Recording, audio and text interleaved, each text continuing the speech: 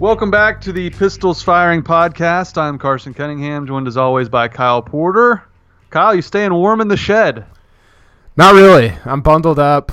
I need to go grab my Ryder Cup gear. It's not pretty down here, but we're still cranking out stuff. We're still talking defensive coordinators and college basketball. So, hey, is it cold for you too? I heard it was like my in-laws said it was like below freezing up there. Is that true? It was like 7 this morning. It's 19 right now. I'm looking at my phone right now. It says 19. I woke up, it was 10. So I don't do the cold. I need to live in Arizona or California or Florida, somewhere like that. But I am worried about you, though. Do you have central heat and air in the shed? No, I've got a space heater, and it's built for I think 45-degree days, not like 25. Yeah. And so I've got it up on top of my desk. Just it kind of gives a new meaning to the term hot takes, because my hands are pretty warm. My feet are freezing, but my hands are warm, so we're good to go. It's right next to your microphone, so that's perfect. Yeah, exactly. Obviously, the big story right now at Oklahoma State is they're looking for a defensive coordinator. We talked last podcast about how they let Glenn Spencer go. You and I agreed that was the right move, but we haven't really heard a whole lot out of Stillwater as far as who's going to be. I know Mike Gundy has apparently interviewed a few people, but you wrote a story on the blog, names nobody's talking about for a defensive coordinator search, and some of these names I've heard, and some I haven't. Yeah, I feel like coordinator searches and assistant coaching searches in general are always kind of weird, because they're big enough that they draw interest and they're kind of newsy, but they're not so big that, schools can kind of just fly under the radar with interview. Like if you're interviewing for a head football coaching position, it's hard to fly under the radar. Like, somebody's reporting stuff and stuff gets out and whatever. But for coordinator, doesn't it feel like really under the radar, like just kind of what goes on? Yeah, and I think coaching searches in general is a lot of guessing games. Just how it is. It's very coaching searches are you're dealing with people that are on the fringes of it, that may know something, may not. So you really have to kind of dive deep into this, and I think people know even less, obviously, about Mike Gundy and who he's going to hire as his defensive coordinator. So it's a lot different than a head coaching search. So yeah, it's a lot of guessing is the way I would phrase it. But Purdue, not exactly a bastion of football success. I remember them coming to the Heart of Dallas Bowl and getting their doors blown off by OSU. But you apparently want to hire their defensive coordinator. Tell me more about this guy. Well, yeah, I kind of went off my beloved points per drive statistics, and I just looked over the last couple of years and looked at who went from being bad, like who made the biggest leap in terms of being bad to being pretty good. And the biggest leap last year was at Purdue. Nick Holt was hired to be their defensive coordinator in 2017. They went from 118th in the country to number 21. That was the biggest leap of any FBS team. He was actually the defensive coordinator at USC from 2006 to 2008. And one of my requirements, I think Kyle Cox pointed this out, one of the requirements for any defensive coordinator is that they should look terrifying. Like, you should be scared of them when you look at them. And he looks terrifying, and I would subscribe. This is hard because I have no idea if Mike Gundy even knows who Nick Holt is. I didn't until I started, looking around at statistics. And so it's like, is he even on Oklahoma State's radar? He made $500,000 last year, so theoretically you could give him a $250 raise and call it a day. But is that actually going to happen? I have no idea. I'm just throwing names out there. Well, that's certainly interesting. Going from 118th to 21, that's a drastic change. I think a lot of this is going to be, all these guys that Mike Gundy's probably looking at, he doesn't have a direct connection to. Right. But he's going to look into them via someone he knows, most likely. And I don't know if there's a connection there with Nick Holt, or if he would just up and hire, we went and hired Dana. It's a guy he actually coached against. So he had a little bit of firsthand knowledge against him. So Holt seems kind of just, a fringe candidate at best, but he does have the credentials for sure. Coaching USC, that's no joke. So I like the name. Another guy that really interests me that you had on here that I immediately thought of is the Iowa State defensive coordinator. You know, Yep. they shut down TCU, held them to 7. They did as well as anyone did ever against Baker Mayfield. They did a really good job. John Heacock, I guess is his name. Yeah, he's been there. I think last year, I believe, was his second year. They weren't very good in his first year, and then last year they got to top 40 in the country in terms of defensive points per drive. They were, I think that made them third in the Big 12. Oklahoma State was actually fourth in the Big 12, I think. I think it went Texas, then TCU, and then Iowa State. But yeah, I mean, it's pretty impressive to do that at Iowa State, especially in year 2 of kind of a new regime. And he only makes $450,000. Glenn Spencer made $675 last year, so that's sort of the, I guess, budget that you're dealing with. I think Oklahoma State would go above and beyond that if they felt like they needed to. But yeah, I mean, I would be in on it. You ready for some of my names? Yeah, you said I did not have them on here, so I want to hear them. Well, actually, there's just one that I have. I mean, the guy. I mean, as far as all this defensive coordinator search goes, just go hire Chad Glasgow from TCU. You can even say, hey, Chad, you can wear a purple shirt and put TCU on it. We're running TCU's defense. Like, I don't even care if you put an OSU shirt on. Like, make it be known we are running TCU's defense. And I know the slight against this guy is, well, Gary Patterson runs the defense. He makes the calls. But it'd be one thing if this guy was Gary Patterson's defensive coordinator and not making calls and had been there 3 or 4 years. He's been there 16 years. He knows his defense as well as Gary Patterson does. And calling plays on defense and offense really is not rocket science. I think he would be more than capable of doing that. He is the defensive coordinator in title. So that's who I'm hiring. But another guy that someone suggested to me on Twitter, actually, that I hadn't thought of, and if Mike Gundy is really wanting to change to a 3-4, which we don't know if he wants to, or if he wants to go to a 4-2-5 like TCU runs, I think that would be probably better in the Big 12. But if he wants to go to a 3-4, I would hire Tim DeRuyter. Remember him? Does that name ring a bell? It sounds familiar, but I don't know what I remember him from. He coached at Texas A&M. He coached as a 3-4. He was from Air Force originally, from 2007 to 2009 at Air Force. He took them from 78th in defense to 10th. And then at Texas A&M, he took over in 2010. They were 104th in scoring defense. He took them to 21st in scoring defense. Wow. And he did so well at A&M that Fresno State hired him to be the head coach. Flamed out there, didn't do well at all as the head coach.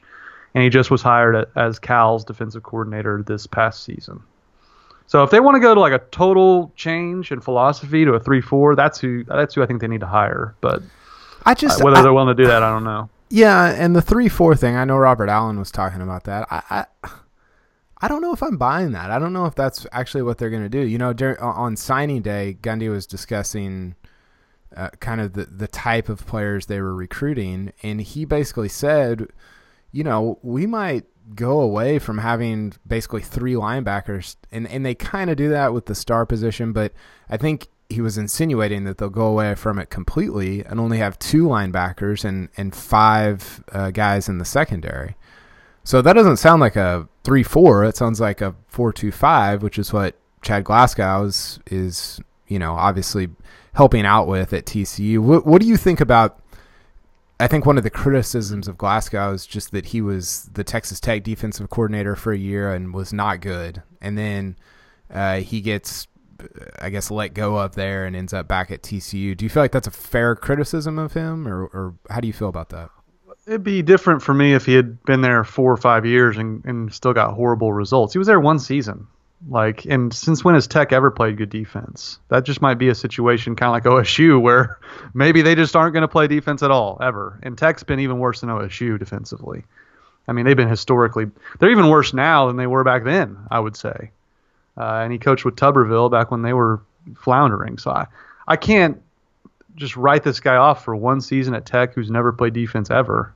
What I can do is, you know, you want to hire people who know what they're doing, especially know what they're doing in the Big 12. And again, TCU has played the best defense by far since they joined the conference. It's not close. Yeah. So I just copy them. Like I said, throw the TCU hoodie on them and just say you're a hired gun from TCU and you're going to be our defense coordinator. That's what I do. Now, as far as like philosophies and base defenses and all that, I don't know enough about it. But one thing I thought I've had, Kyle, that during the season I never brought up with you that I think is kind of like what defensive coordinators should look at doing in the Big 12 and college football in general. When you know how nowadays nobody huddles, they just stare at the defense, see what they're running, and they turn over to the sideline and they call a play, right? And I think Glenn Spencer did this a little bit. Remember when he would have the entire defensive line all stand up and like the whole, like you didn't know what their formation was? Yeah. Why don't defenses, while offenses are starting to like line up before they've even lined up, why don't they all just kind of not move around, but get out of the formation to where they don't know what they're running? And then when it's time to hike the ball, then you get set and go. Isn't that kind of a counter, don't you think, to the no huddle offense just reading what defenses do? I think it is. I'm surprised more teams don't do that. Yeah, I think it could get a little confusing just in terms of the personnel that you have out there and where you want them to be. But yeah, I mean, it's certainly a compelling thought or when Oklahoma State did that, I think they were just like, I don't think they moved into a formation. I think they just rushed it was like flag football and they all rushed the quarterback. I don't know that it was like a disguise of the actual formation, but I don't know. It just I know you keep saying like just copy TCU, do what TCU does, and I don't disagree with you. I think you're right, but I guess the question is like why doesn't everybody in the Big 12 do that if that's what's working? Like why aren't teams doing that? Well, I think because Gary Patterson is the one that is kind of the one that runs it and knows what he's doing and knows how to call it and knows how to whatever. So hire his right-hand man is what I'm saying. And I don't think teams don't copy them on a down-to-down basis. I mean, at least in spots. I think people probably do take a little bit of defensive schemes they see on tape, just like they do offensive. And maybe it's something that just hasn't quite evolved yet because now everyone runs the spread offense pretty much. Yeah. Maybe it's one of those things where now the entire league will start to shift to kind of what TCU runs. I don't know. Maybe this would be the beginning of that if OSU hires Glasgow. And I don't know if they are going to, and I'm not going to poo-poo another hire if it's not Glasgow. So I just think it's ironic that I said it about a month ago. Like just go hire someone that knows what TCU's doing, and then Glasgow's name's kind of popped up. So that's something I could get behind. Yeah, I thought that Adam Lunt wrote a really compelling piece earlier this week about how Oklahoma State, like being a defensive coordinator at Oklahoma State, is really hard, obviously, because your offense is scoring a ton, you have to be on the field a lot, et cetera, et cetera. You don't recruit that well. Like there's just a lot of things working against you. But the thing is, like we always talk about, Oklahoma State needs to be like top 20 in the country in points per drive or scoring defense or whatever, and that's just not true. Like they need to be, and his point was they need to be situationally great. And I think that we were talking about OU's defense a couple weeks ago, or maybe last week, and I was pointing out, well, they won the Big 12, even though they had a terrible defense statistically. And I think your counterpoint and kind of where we landed on that was they were situationally, they were pretty good. Like they got stops when they needed to against the Oklahoma States, the TCUs, the West Virginia. So it's not about whether you give up however many points. It's whether you win the game, you know. And so if you're saying Oklahoma State's always going to have a good offense, and at times they're going to have a really good offense, then as long as you are situationally great, then it doesn't really matter what the statistics say because you can win all your games like that. Now, that's easier said than done. And Adam's point was like you need to have an identity. Like who are you? Like, are you just the best run defense in the country? Like, and his example was Texas this year against Oklahoma State. They just said, hey, run the ball on us. Do it. We dare you. And we've got Malik Jefferson, and he's going to stop it, and we don't care. But we're not going to let you throw deep. And that's having an identity in a specific game. And Oklahoma State just doesn't seem to have had that over the last couple of years. Yeah, I guess I get confused on what is how do you be situationally great? I mean, obviously you want to get stops in the red zone, but that's hard to do in the Big 12. You want to get stops on third down. That's also hard. I don't understand how you can be situationally great. That just seems arbitrary to me. Or, but didn't you feel like OU was situationally great? Like their numbers on defense were horrendous. Well, I feel like they played well in November when the games matter the most. They got a lot of stops. I mean, the TCU Big 12 title game, TCU had nothing for them, and TCU scored 40 in Stillwater. I think that's the difference. I mean, they didn't have a good year, obviously, but I thought they got better as the season went along, and that's I think the OSU defense went the other way. I think that was my biggest takeaway. But I do agree with Adam that they need to hang their hat on something, whether it's uber aggression, which is what I would favor, because let's face it, they're getting beat anyway. Why not get the ball back to your offense quickly? If you're going to give up 7, the bend but don't. I'm tired of seeing the bend but don't break. I'm tired of seeing the third down conversions. And I think the more aggressive you are, the more likely you're going to get turnovers and touchdowns and all the stuff that can really swing a Big 12 game. So I'm in favor of being more aggressive. And if you give up a few more big plays, is that really any different than what we saw this year? No, it's not. Okay, we need to get to our guest, Carson. It's time for the Coop Ale Works Guest of the Week. Coop Ale Works bring great tasting craft beer in Oklahoma City. Try the flagship F5 IPA, the bold DNR Belgian Strong Ale, or the refreshing Horny Toad Blonde. For your next watch party, tailgate, or get together with friends, enjoy a cold Coop Ale Works, and please remember to drink responsibly. I'm actually going by Coop this weekend. I'm heading up to Bedlam. Gonna swing by and pick up some drinks, some delicious Coop. Oh, you gonna pick me up a sleeve of Saturday Siren for me? Yeah, if they still have that's seasonal, isn't it? I don't know if they'll still have any, but if they do, I'll get you some. Surely at HQ they got a few laying around. Okay, we're gonna call Mark Cooper of the Tulsa World. Mark covers obviously football and basketball in Stillwater for the Tulsa World. Talk to him a little bit about the defensive coordinator search, and then also about Mike Boynton's Oklahoma State Cowboys, who are now, what are they, 2-4 in the Big 12? 2-4. Yep. So let's call him. Hello. Hey, Mark. Hey, Kyle. How's it going? I'm good. How about you? I'm doing all right. Just hanging out in the cold here. How's the weather down there? It's not good. I've got my dinky space heater, and it's pretty bad. Just sitting out in my shed. Is it snowing out there? It snowed a little last night. I mean, by a little, I mean like 2 millimeters. Mark does not feel sorry for you and I, Kyle. He and I did a live shot up in Ames, Iowa, when it was like 15 or 20 degrees, and I look like I was in Hoth in Star Wars. I have like a giant coat, hat, like I'm dying. And Mark walks out with like no gloves, no hat, just like a leather jacket, just looked like he was in 60-degree weather. The New Yorker in him is strong. It's cold here today. When the feels like is in like single digits like it is here, this is cold. Carson, you actually put gloves and hat on? Yeah, I've got gloves. I don't have a hat on. Carson, did you know I've never seen Star Wars?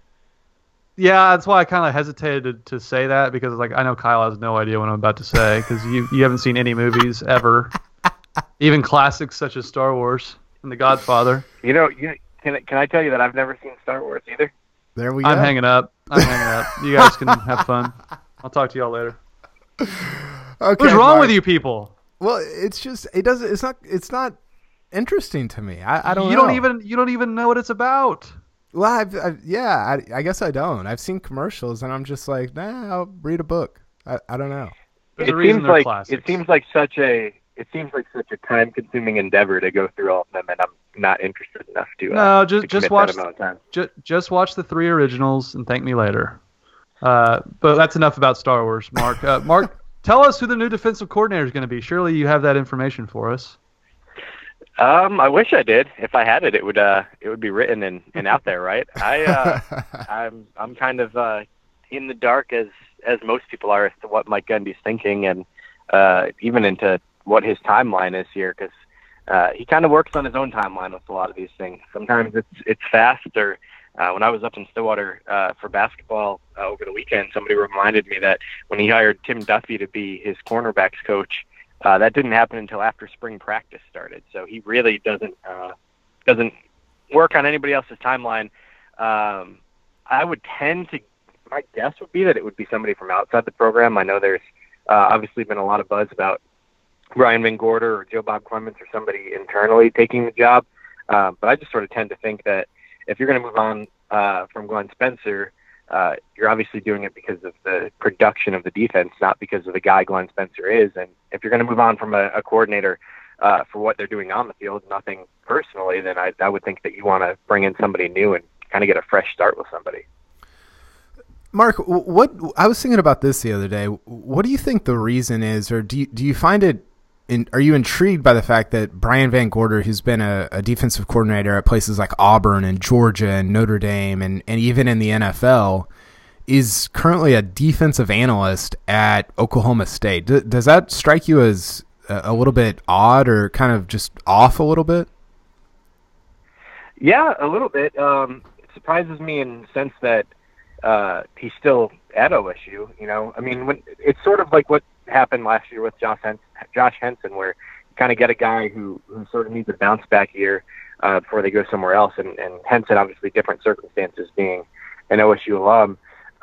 But yeah, I mean, Van Gorder's career path is interesting. I don't have the number off the top of my head, but he's worked at something like 17 or 19 different places over the course of his career. I think it's 19. Yeah. I think it's 11 colleges, 4 high schools, and 4 NFL teams in 35 years. And he hasn't been in one place longer than 4 years, if I kind of remember correctly.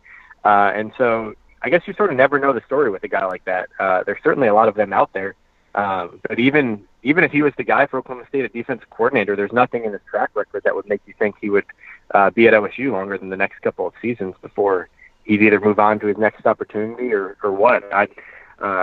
Some places he's certainly been successful. His Notre Dame tenure obviously ended pretty abruptly in the middle of the season.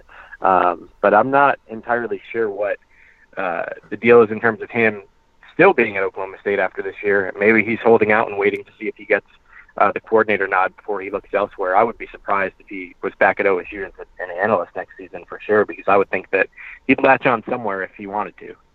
Yeah, I think the speculation, Mark, is that perhaps he'll get hired as linebackers coach, which I guess Glenn Spencer used to coach, and that they can bring in the defensive coordinator, and perhaps, that's where the 10th assistant would come from. I'm not sure if that's the case, but could you see a situation where Van Gorder comes on as a position coach? Yeah, I mean, unless he wants to coordinate elsewhere, that would be the thing. Is if he had a coordinator offer somewhere else, I would imagine he would take that.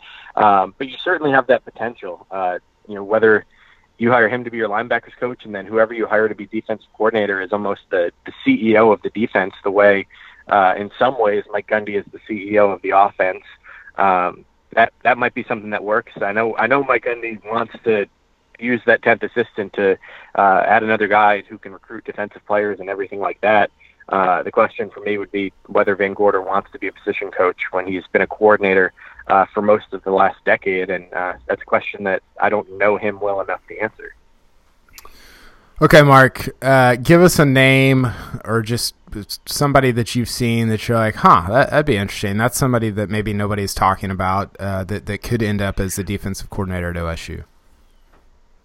Yeah, Bill Ace and I actually kind of did this the night that Glenn Spencer was let go and kind of bounced names back and forth. And the one that he and I both found really interesting, but maybe sort of improbable at this point, would be Paul Rhodes.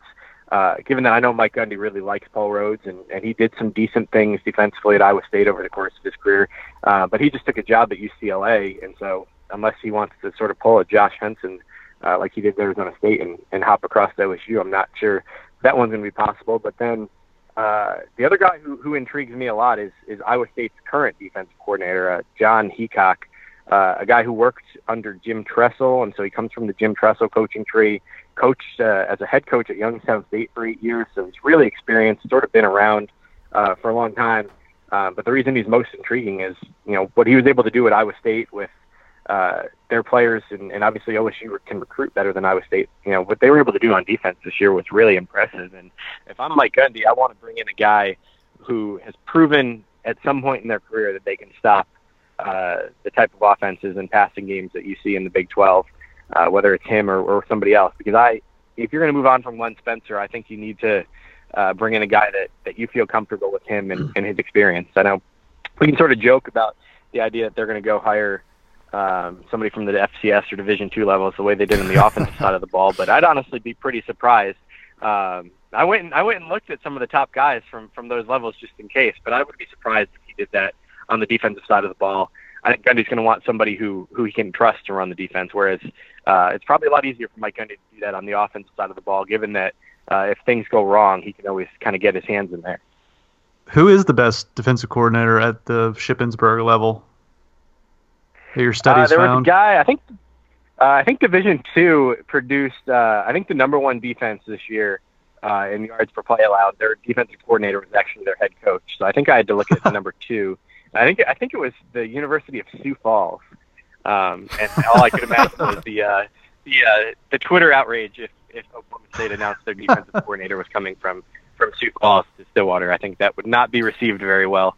But that's honestly the most intriguing name at one of those lower levels, only because there's a mild, loose OSU connection. Was I think the number 3 defense at whatever level that they're in was the University of Mary Hardin Baylor down in Texas, which is the school that Oklahoma State gets with for all their satellite camps in Texas. And so if there was a lower level coach who has a top 5 defense at their level, maybe it would be that one, because that's probably a coach Mike Gundy is familiar with already. I think there would be more outrage if they hired Paul Rhodes, just from the 2011 flashbacks. I think the fans would just double over in the stands if they saw Paul Rhodes. But Mark, where do you stand on Chad Glasgow? Obviously, the natural connection there is he's an OSU grad, and I kind of been calling for all year that they hire someone with knowledge of what TCU does, and what better guy than who's the defensive coordinator at TCU in name and has been there for 16 years with Gary Patterson. Just what do you think about him as a candidate?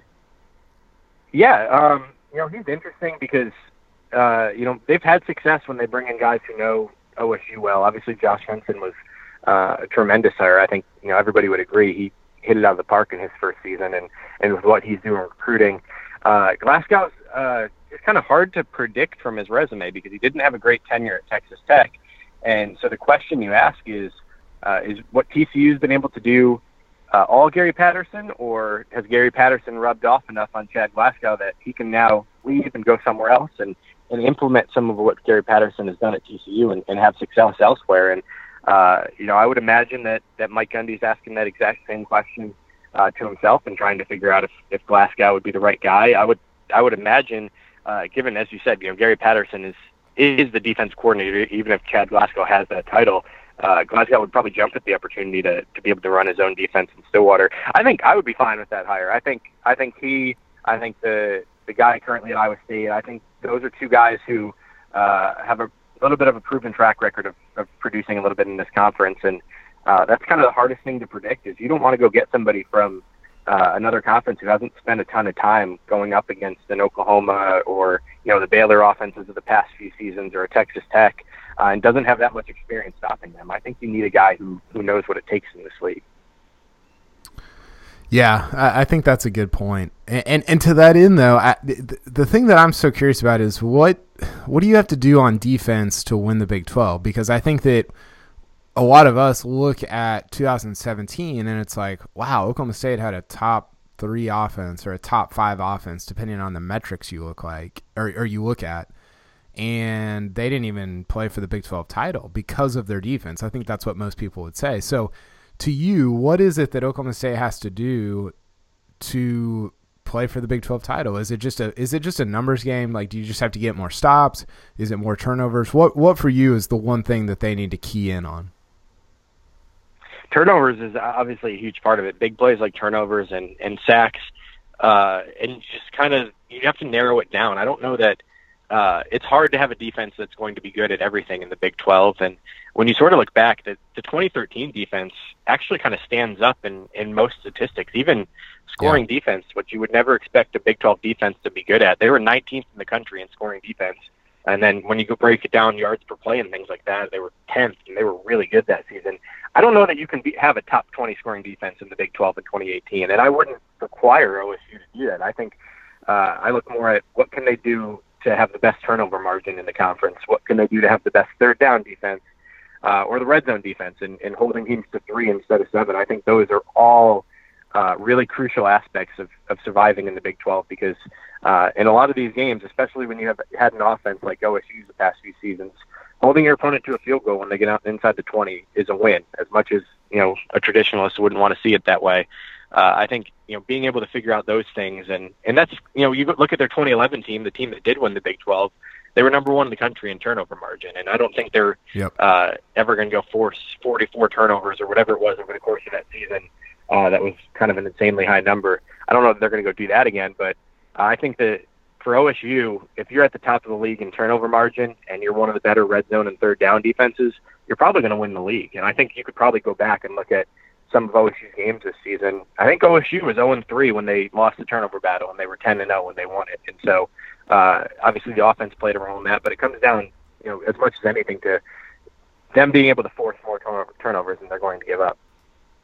Were you surprised that Mike made the move and got rid of Glenn? I know the timing was interesting between signing days, but did you think that Mike was going to make a move, or did it kind of catch you by surprise? A little bit by surprise. Based on the production, not really. I think, he's obviously had 5 years to be defensive coordinator, and in some ways, aside from 2014, which was a bad year for everybody, their defense has really kind of gotten worse year by year. And the ugly trend the last 3 seasons is that the month of November, the defense is at its worst in big games. And for the first four years of his tenure, you could kind of pin that on, well, they played OU at the end of the season, and they really struggled in that game. And then this year they play OU in early November, and it didn't seem to matter who they were playing at the end of the season. Kansas State goes out and scores 45 points in that game. So finding a way to buck that trend, and that's obviously not all on Spencer. I think you can kind of look at the way they've recruited defensive backs the last few seasons and wonder why this year they only had 2 cornerbacks who they trusted to put on the field, one being a redshirt freshman.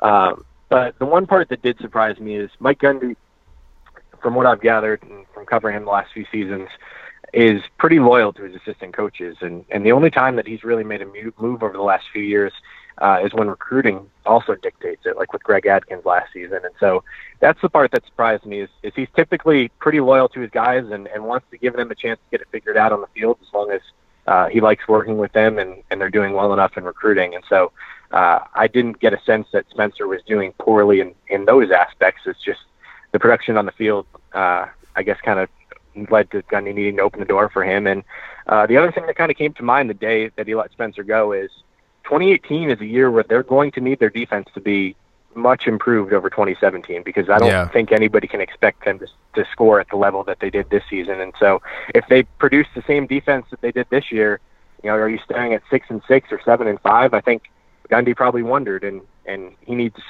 to see defensive improvement this season for them to have another really good year.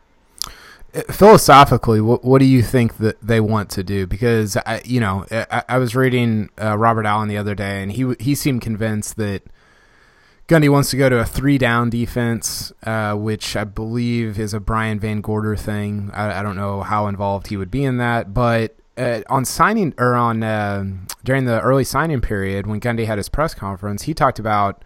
I went back and got the quote. He talked about going with 5 defensive backs and maybe only 2 linebackers. So it sounds like maybe 4-2-5, maybe 3. I'm curious as to what you think they want to do from a philosophical standpoint.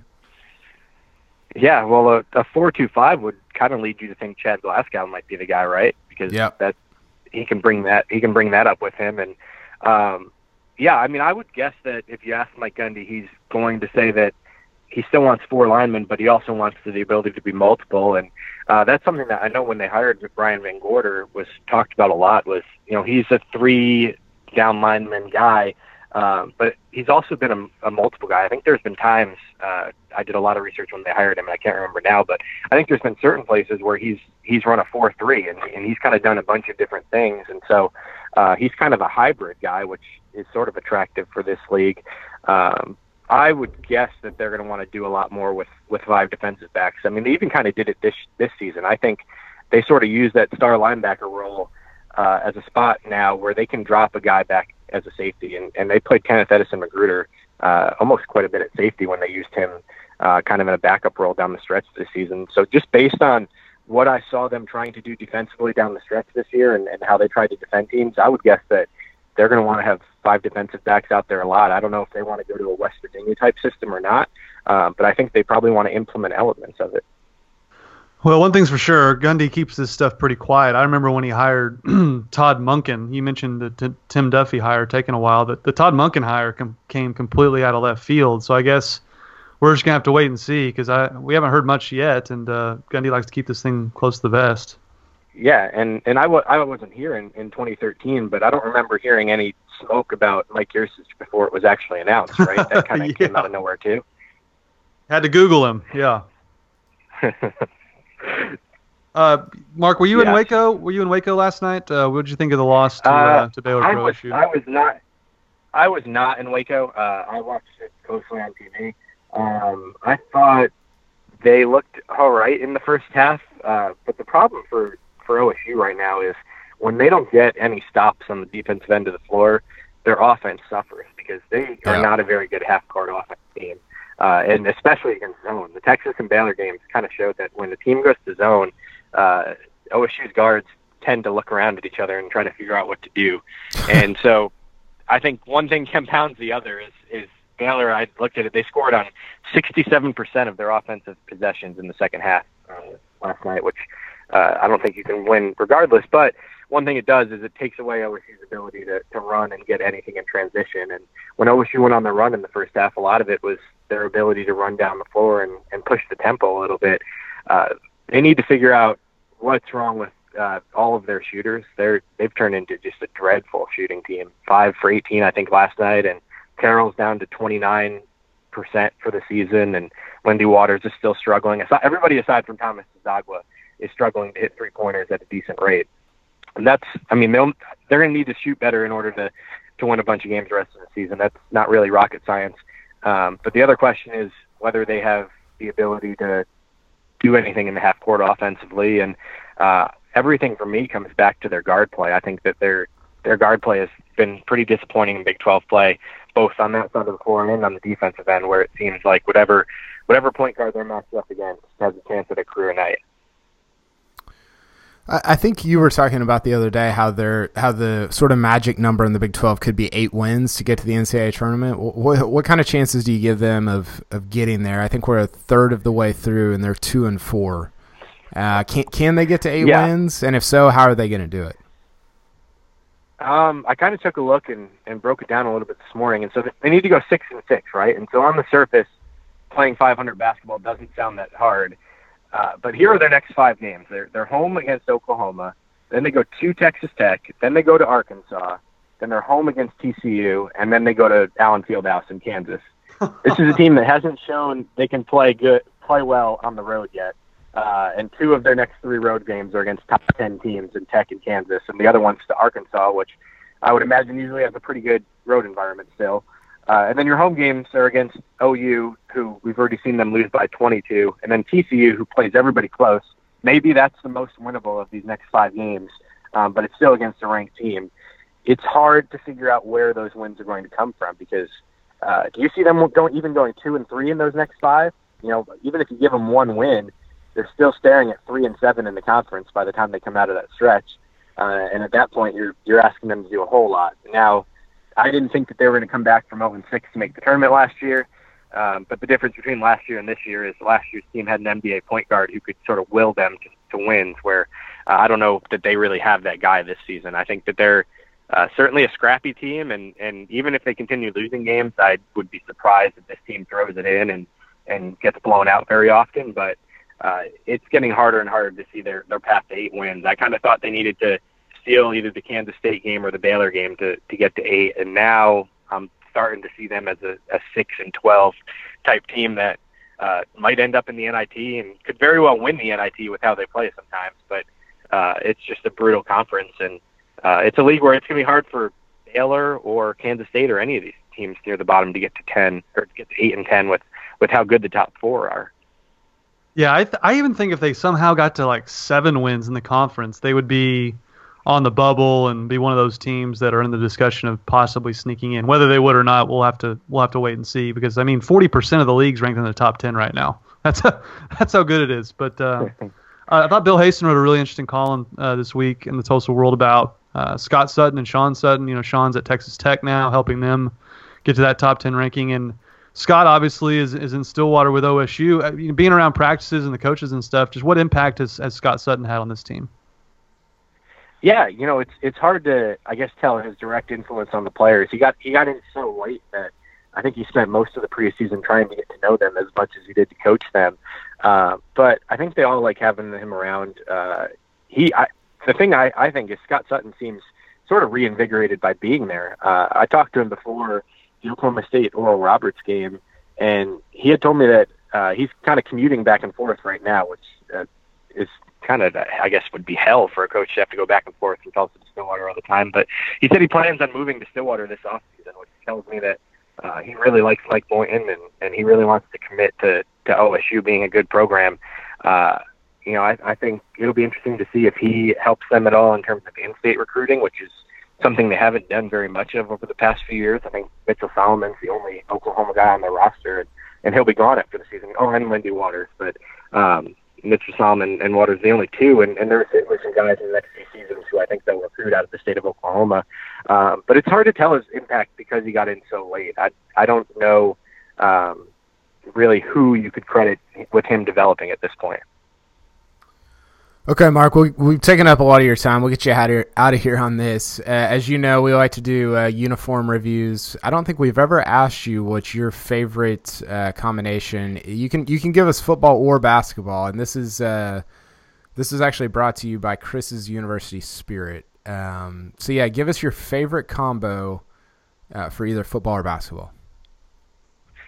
Well, my favorite basketball is the cursive ones they wore this year with the addition of those old school shorts. I think that if that was their look every game, I think their attendance would go up if they wore those every game. Football wise, I thought the whatever we're calling it, the sort of New England Patriots like Pistol Pete this year, the bow-legged Pete. I thought that was that might be my favorite helmet that they've worn in my time here. I think that look is awesome.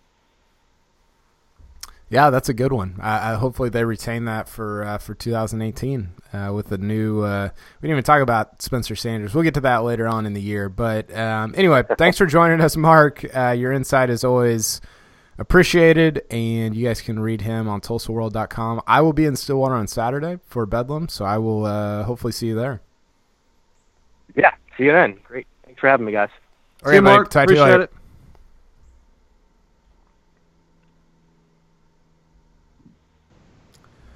Okay, Carson, we are back.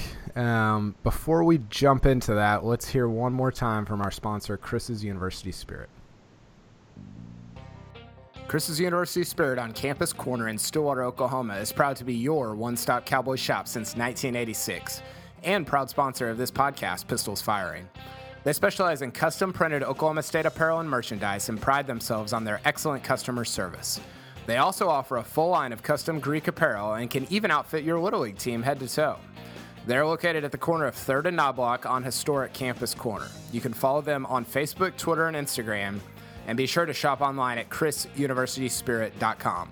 Shop Stilly, shop Chris's University Spirit. Okay, your biggest takeaway from Mark Cooper was... that he had to dive into FCS coaches? No. It was more of I thought he kind of hit the nail on the head with some of those coaching candidates. As far as the Iowa State guy, man, the more you hear about that guy, the more you like. He seemed to really be fond of that guy, and just I thought the Brian Van Gorder stuff was interesting. This guy is like a mystery, a football mystery. He said he's been at like 17, 18 places or whatever, and he's got that goatee. He's kind of scary. I've seen him actually up on the top of the stadium. Where we do our live shots is at the very top, and that's where a lot of the coaches sit during the games. I think it's where the coordinators are. They're always running around up there, but he's been up there with the defensive coaches. So he seems to he had a lot of insight about Brian Van Gorder. Yeah, I thought that was intriguing. The Iowa State guy, I thought his point, and I think you probably made it as well, but to have seen somebody do it in the Big 12 is paramount. That's big. I actually, while we were talking, somebody sent me an article about Nick Holt. It was actually in the comments section of my post. So he was the he was the defensive coordinator at Washington. And he got fired after they gave up 777 yards and 67 points to Baylor in the Alamo Bowl. Whoa. They also, do you know how many yards OSU gave up in Bedlam this year? How many yards? It was like 700. 800? I don't know. 785. So more than that. They also gave up 65 points and 615 yards to Stanford that year, and another 40 and 425 yards to USC. So maybe Nick Holt's not my guy. I don't know. Might need to rethink that one. Doesn't that speak to the point about the one season Glasgow had at Tech? I mean, these guys. I bet you can go down any defensive coordinator's resume, and they're going to have a year where something like that happens, or else they're coaching the Patriots. You know what I mean? Like, no, yeah, you're right, and I think that I guess my point there is like, and you said this earlier, like maybe you can be a great defense in the Big 12 by playing a specific way, but maybe that doesn't translate to the Big 12, and so if that's true, then maybe you should look at an Iowa State coach or a TCU coach, coaches that have done it, have been there and done it against these spread teams. Because, I mean, Gundy said this during the title game, like Big 12 football is different. It just is. And some people hate that, some people love it, but it's kind of a reality at this point. Yeah, I'm fascinated to see what Mike does, but I would be happy with the Iowa. How would you rank them in order of preference? Would it be your guy Nick Holt, the Iowa State guy? I think I'm with you with Glasgow. Is it Glasgow? I guess we'll find out when he's introduced. We'll need a pronunciation guide from Gavin Lang. Just the fact that he I don't know. I'm a sucker for like guys having played at OSU and. Oh, you tugging at the heartstrings? Yeah, I mean I know it's silly and people don't. Like coaches don't and players don't really care about that stuff, but I think it's kind of cool. It's funny you bring that up. You know, I had a guy come after me on Twitter saying, like, why is everyone talking about Glasgow? He was terrible at Tech. Just because he went to OSU, that's stupid. And I was like, did you know, like, the only reason, like, Josh Henson's at OSU is because he's an alum? Like, it's just a natural dot to connect, which that dot did connect with Josh Henson. And he tried to say, well, Josh Henson did this, and I go, yes, he's a great coach. I think he did a great job. But the reason he's at OSU is because he went to OSU. That's it.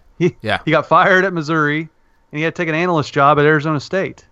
And the reason he took an analyst job at OSU is because he went to school there. So I think it's a natural dot to connect. But what intrigues me more about him is obviously everything we've talked about with his TCU connection. Yeah. The other guy, I don't think we brought him up, but I don't know if I can pronounce his name either. He's the defensive coordinator at Fresno, Orlando Steinauer. He's a younger guy. He's only been the coach or defensive coordinator at Fresno for like 2 years, maybe 1 year. And he came from, are you ready for this? He came from the CFL. Oh, no. So if there's a league that knows how to spread it out and score points, it's the CFL. But he took Fresno's defense from number 102 to number 20. In the country in points per drive, and he only made 320,000 last year. So it wouldn't be quite as deep into the well as getting Mike Yursich, but where did he coach in the CFL, and how long ago? I think Toronto. I don't know. Let me look him up. Did he coach against Darius Bowman? So he would have firsthand knowledge of what a Big 12 receiver looks like. Yeah, he played for a while. He played in Ottawa, Hamilton, and Toronto, and then he coached at Toronto for 3 years, and then he coached the Hamilton Tiger Cats for 4 years, and then he's Fresno's defensive coordinator. Well, they better interview him now when it's 10 degrees, so he's used to the weather. They better not interview him in August when it's hot, and he's like, I'm not going there. It's too hot. Let's see. Who does Darius Bowman play for? He plays for the Edmonton Eskimos. So I bet you Orlando's come across a Darius Bowman a time or two. Yeah. So that I don't know how you came up with that name for.